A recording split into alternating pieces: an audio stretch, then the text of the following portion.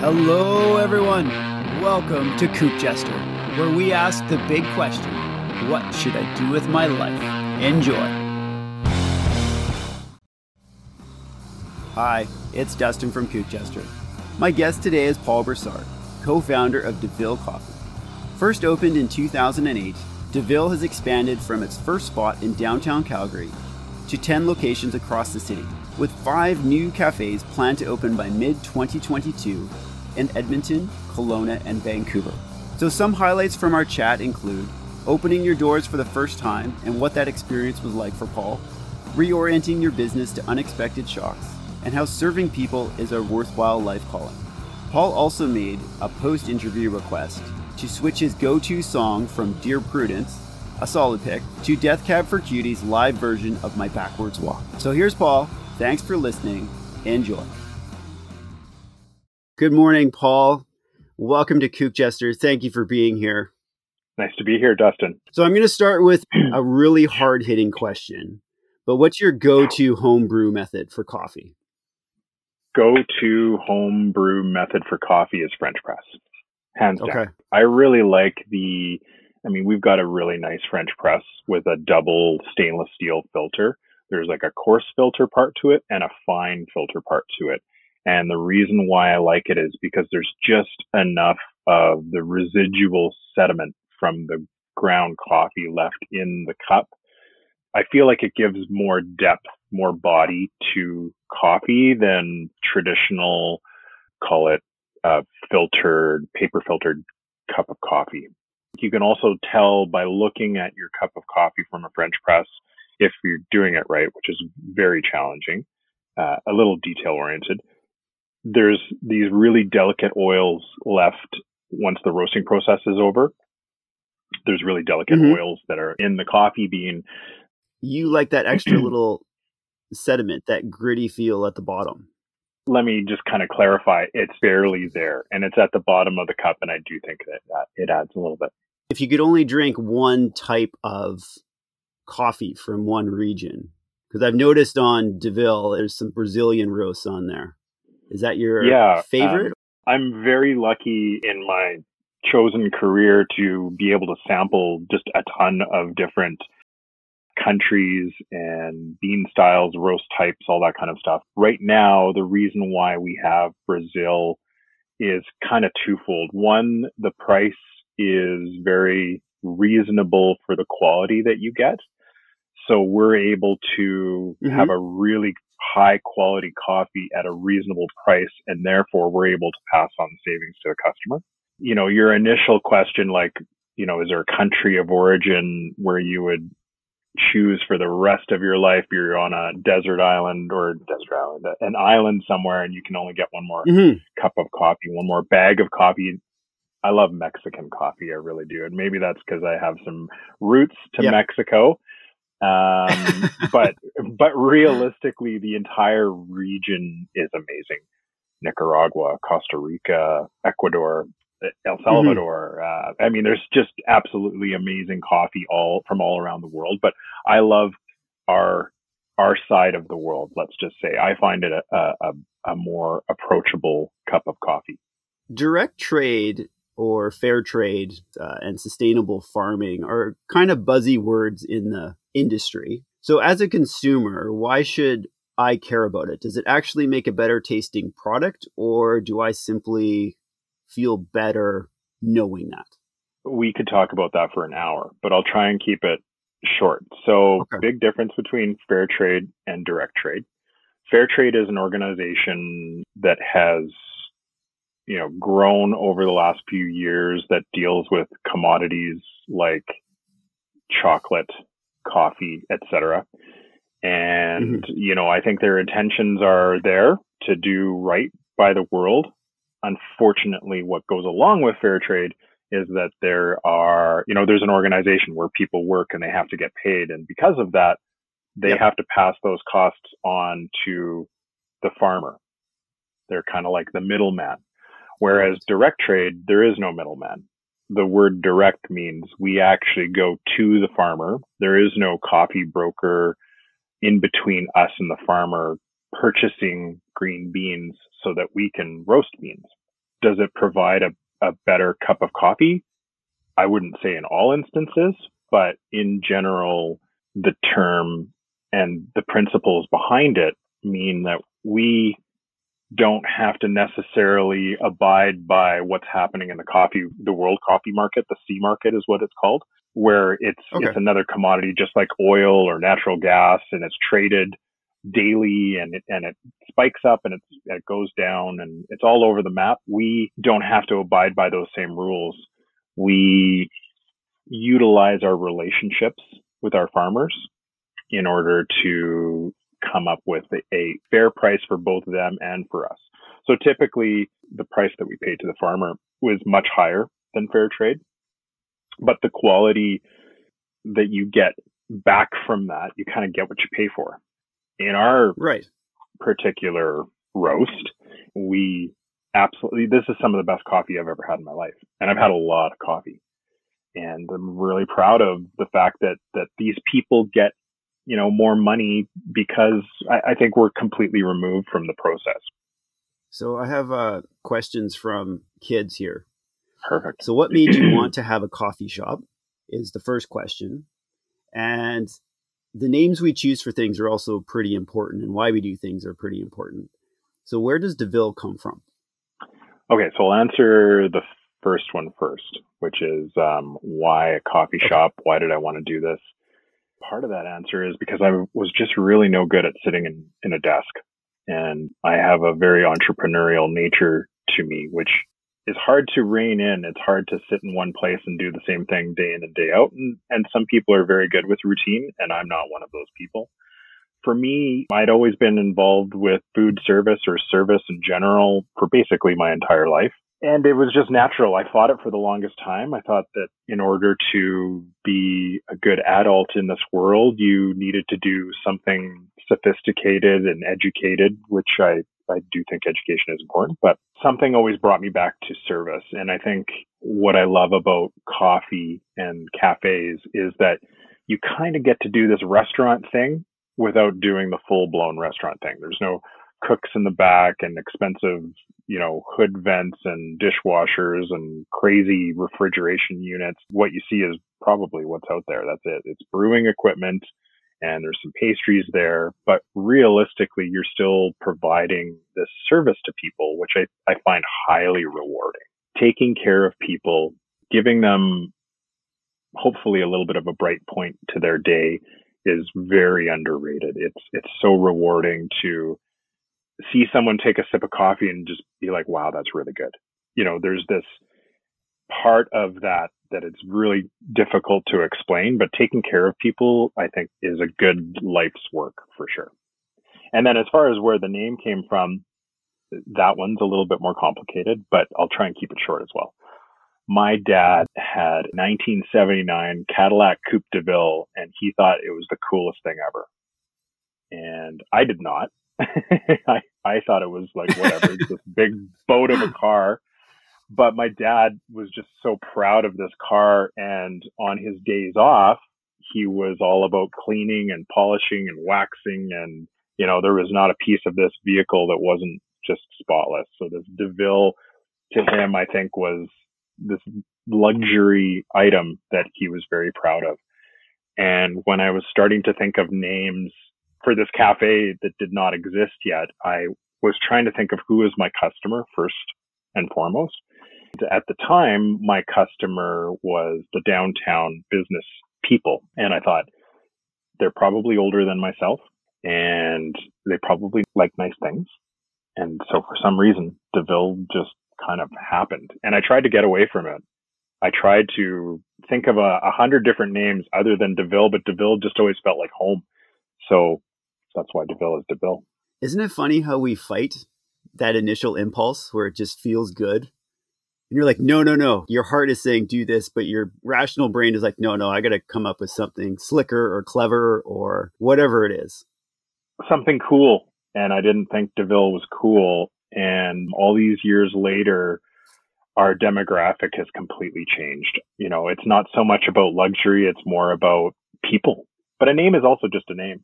I'm much more proud of the organization and the people that we have. Can you give me the quick and dirty on coffee shop economics? The quick and dirty of cafes. For me, a lot of it is, and this is like probably I did a lot more analysis in the earlier years before you'd open a cafe or start looking at a site.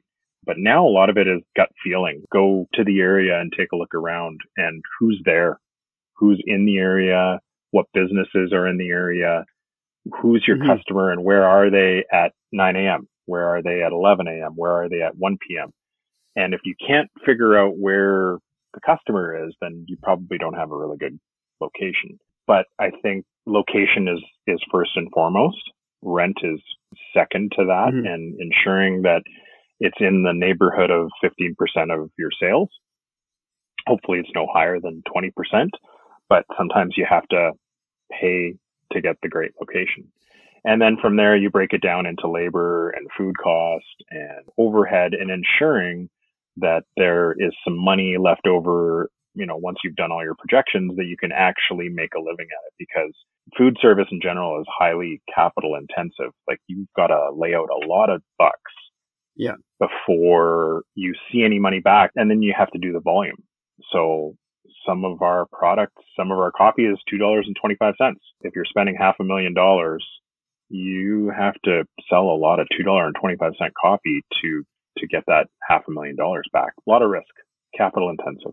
For someone who doesn't own a cafe, what is a surprising high margin item? And on the flip side, what's a surprisingly low margin item? Our brewed coffee is a high margin item for sure, but it's low price, high margin, but you still need a lot of those cups of coffee to pay for the $500,000 investment, right? So, and not only the $500,000 investment, because not the entire price goes towards paying off that debt. You've got rent, which is extremely high. In some cases, $10,000, $12,000 a month. Labor is extremely high. It can be $9,000, $10,000 a month. So a lot of people are quick to say their prices are high or whatever, but it's like, you know what? They have to be high. Otherwise, we couldn't be here in the first place. Low margin item would be more kind of, call it your oat milk latte, which even though you say like, all right, it's $4.50 or it's $4.75, and that's a lot of money. Like, that's not inconsequential for sure. It's not a rounding error. Oh, oat milk is not cheap. Oat milk isn't cheap. Almond milk isn't cheap. Espresso isn't cheap. The two $30,000 espresso machines that they're made on isn't cheap. The people that you take and you train and you coach and mentor, they aren't cheap. The location isn't cheap. So it all is just kind of wonder, how did we even pay for this in the first place? How are we still in business? Your mind gets a little scrambled if you think about it too much. There's a big difference between preparing to do something like open a coffee shop or a cafe versus actually doing it. Can you remember the moment you hung up your open for business sign the first time? How'd that go? Absolutely. I remember it like it was yesterday. We planned and planned and planned and planned and planned. And it was years of writing business plans in the background before anything ever came to fruition. And that's not including trying to get a landlord to pay attention to you, because you've got this idea that no one's ever really done in Calgary in particular. A lot of lead up, a lot of training, a lot of, painting. Like, there's like hanging lights and moving furniture, and we did it all ourselves. We were there for every minute of that construction process. And then you slide the gate open and you turn the music on and the lights are on and everyone's kind of this nervous excitement, and no one shows up. Like, literally no one shows up.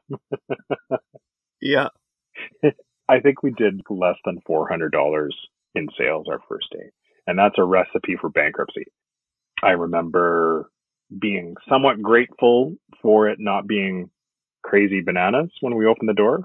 But then, after a couple hours and you've only got a couple customers through the door, you start to really question your sanity if you've made the right decision or not to spend all this money to try to take care of people.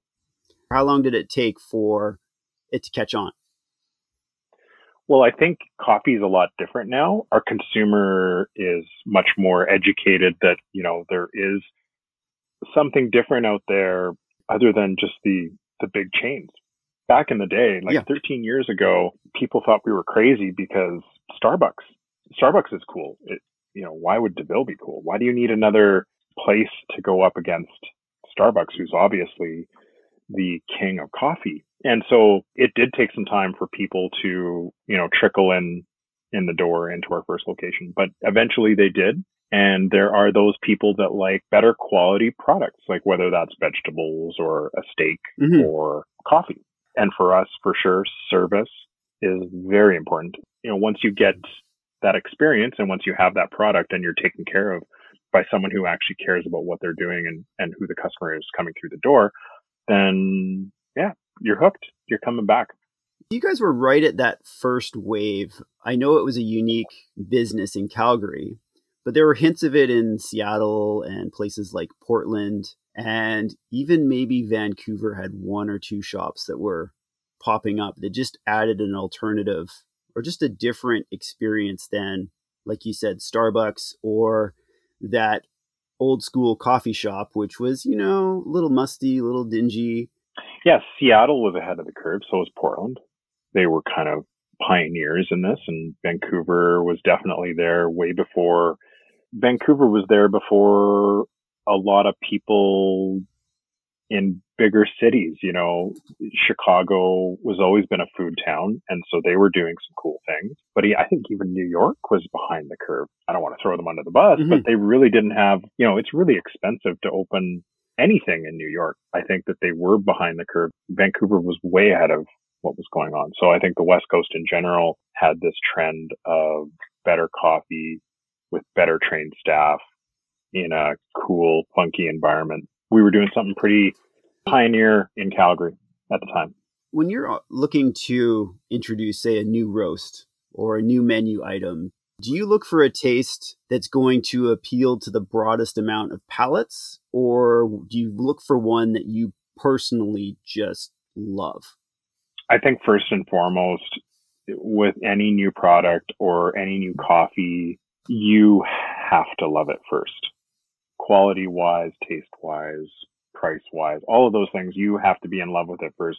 Because if you don't, you're the guardian of the brand. You're the person kind of pushing this forward. So if you don't love it, then why would you think that your customers would? And so a lot of our pastries, a lot of our drinks, our primary roasts for coffees, it's all very personal. It was selected for your customer and it was selected by us. I think there's things where you launch because you're like, it's kind of a cool idea. I wonder if it's going to work, and you try it at a store and it either works or it doesn't work. Your customer ultimately has the biggest vote because they get to say whether or not a new product succeeds or not. Overall, in general, it all comes directly from us. It's got to come from us first, right? And then the customer votes. But we wouldn't be expanding, we wouldn't see the emails that say, this is the best cup of coffee I've ever had. That's pretty cool because you're like, I think so too. So right on. Thanks. Yeah. I may be wrong in this, but my assumption is that over the years, you've become better at assessing either good franchise partners or the personnel that you hire. So has there been one question that you ask where, depending how they answer, immediately that their chances of working out are much better? For sure. Absolutely. One particular question? No. But I think the answer to a question or series of questions regarding customer service, realistically, if you're not passionate about taking care of people in general, then you shouldn't do this. You really shouldn't be involved in food service. Food service is challenging. It takes a special kind of person, both introverts and extroverts, to want to reach out to a complete stranger with open arms and just be like, hi, welcome to this place. I'm so glad that you're here. Yeah. And actually mean it and be sincere about it. But as far as franchise partner, you definitely also have to have that component of some business savvy. I'm curious about the COVID shock. Had any of your contingency plans gamed out something like that? Did it equal your worst case scenario? Never. I don't think anyone saw that coming. I think if you thought, besides Bill Gates and some really smart people that deal with infectious diseases on a daily basis, I don't think anybody saw that coming in the business community. And as far as planning for that or preparing your business to handle something like that, I don't know. That was devastating. that was all your worst fears about starting a business in the first place, just absolutely punching you in the face. In one day, it like changed. And then you're like, can it get any worse? And then it gets worse.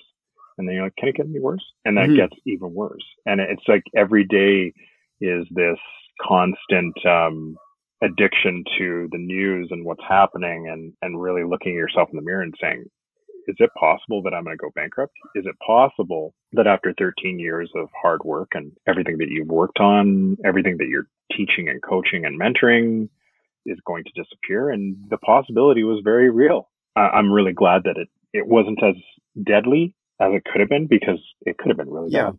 It could have been much worse. Yeah. Some businesses were able to pivot and move to online and delivery and all that kind of stuff. But unfortunately, our particular product is not a deliverable item. And I know that there are cafes and coffee that is delivered, but ours, it's quite delicate. Like, you need to drink that latte within a couple minutes of us making it. Otherwise, there's nothing really special about it.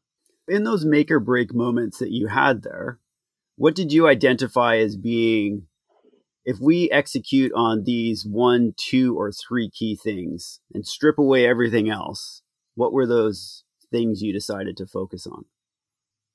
Our customer, for sure. We knew that there was a few people out there that were still working and that were still out and about. We really found out who our loyal customers were, and they were the only reason why we survived this. I'm really grateful that they were there. That was our most important thing, because we couldn't really change how we delivered our product, like delivered as in like handed it off to a customer. You still had to come into our store. Right. So for stores that were buried into a downtown office tower, that was very, very challenging. Those stores were closed for months at a time. For our stores that had storefront access, that's a little bit different. At least you can capture somebody that's walking down the street. Either way, it all comes down to those relationships that we had built and the loyalty that was shown us by our customers. Who is your trusted devil's advocate? You come in to the room and you're like, this is the best idea ever. But that person says, Paul, that's the worst idea ever. They may love it, but they're just like, you know what? You got to sell me this idea, why it's so great. Like, I always like those dialogues. And also, when do you know not to listen to that person? That's a really good question. You could ask that of anybody, actually. I think there's 2 people in my life for sure. Carrie, my life partner, very, very smart woman. She definitely calls me out on a lot of stuff. Like, that's crazy. How's that going to work? And then Mark Nolan, who is my business partner and co-founder of DeVille. A lot of what we have is because we bounced ideas off of each other, because we called each other out on, no, that's crazy. Or yes, that's a great idea. But the devil's advocate component of that, no, that's crazy. I think you just sometimes have to take a risk. Sometimes it just might not be the most baked idea you've ever had, in which case somebody calls you out on something and challenges you to think about putting it in a better context, growing it or baking it better, rather than, you know, your first iteration of this crazy idea. I definitely think that, am I allowed to swear on this? Yeah, you totally are. Okay, well, this isn't a big swear. No, I should have given you that on the get-go. Like, Paul, you're freely allowed to swear. Most of them have been taken so far. It would have been a different conversation. I'm just kidding. But no, I remember in my early 20s, I worked for a very busy, successful Vancouver chain called the Cactus Club. And I remember working with some just really, really, really smart restaurateurs. One of them basically said, like, Paul, whatever you do, don't believe your own bullshit. Don't ever take success or this busy lineup or these sales figures and this growing, booming business as, don't take it for granted. Like, don't ever think that you're better than someone else. And I've really taken that with me my whole life. I kind of like being the underdog. I like being we have to fight for every single sale that we have, for every success that we get. You have to fight for it. It's not just given to you. There's no such thing. There's a couple very fortunate businesses out there, whether it's in retail or food services, that just open their doors and they're blowout success, and these people are millionaires and billionaires or whoever they are, but that's never been us. Mm-hmm. I've never experienced success on that level. I've always had to fight for every single thing that I've ever gotten. So don't believe your own bullshit. Mm-hmm. Don't think you're better than someone else, because someone is definitely better than you at whatever it is. You mentioned at the beginning that you weren't cut out for a traditional job or role, but you also said that education is still important. And I believe it was an MBA that you did. Did you feel that that prepared you in any way to be a business owner? And did you avoid a lot of the mistakes you would have studied in cautionary case studies, or just make them in a different way? So my educational background is I have a diploma in information technologies, and I have a commerce degree in entrepreneurship. If I could go to school for the rest of my life and somehow get paid for it, that would be so cool. Maybe as a teenager, I was like, I hate school, but I think I just wasn't engaged. Formal education, I think, just teaches you how to learn. It engages that part of yourself where you're like, you start to thirst for knowledge. My business degree was awesome. It was eye-opening. It was very engaging. I was a little bit later in life when I took my commerce degree, though. I was 28 at the time. And at that time, I was ready to learn. My biggest takeaway was an entrepreneurship course. We learned about all these people in business. Did they make it just because they were dumb enough to open the business, or did they make it because they were just that smart? Well, the biggest takeaways for me was know what you don't know. And be humble enough to admit, like, I don't know this, but it's a key component to this business that I want to open. So how do you combat that? Do you need to like educate yourself on what you don't know? Or do you need to find the right people in your organization that can take that and be the expert in it? I think know what you don't know and surround yourself by people that help complement your skill sets. That's really important. If you could open all your stores in the morning with one song, what would it be?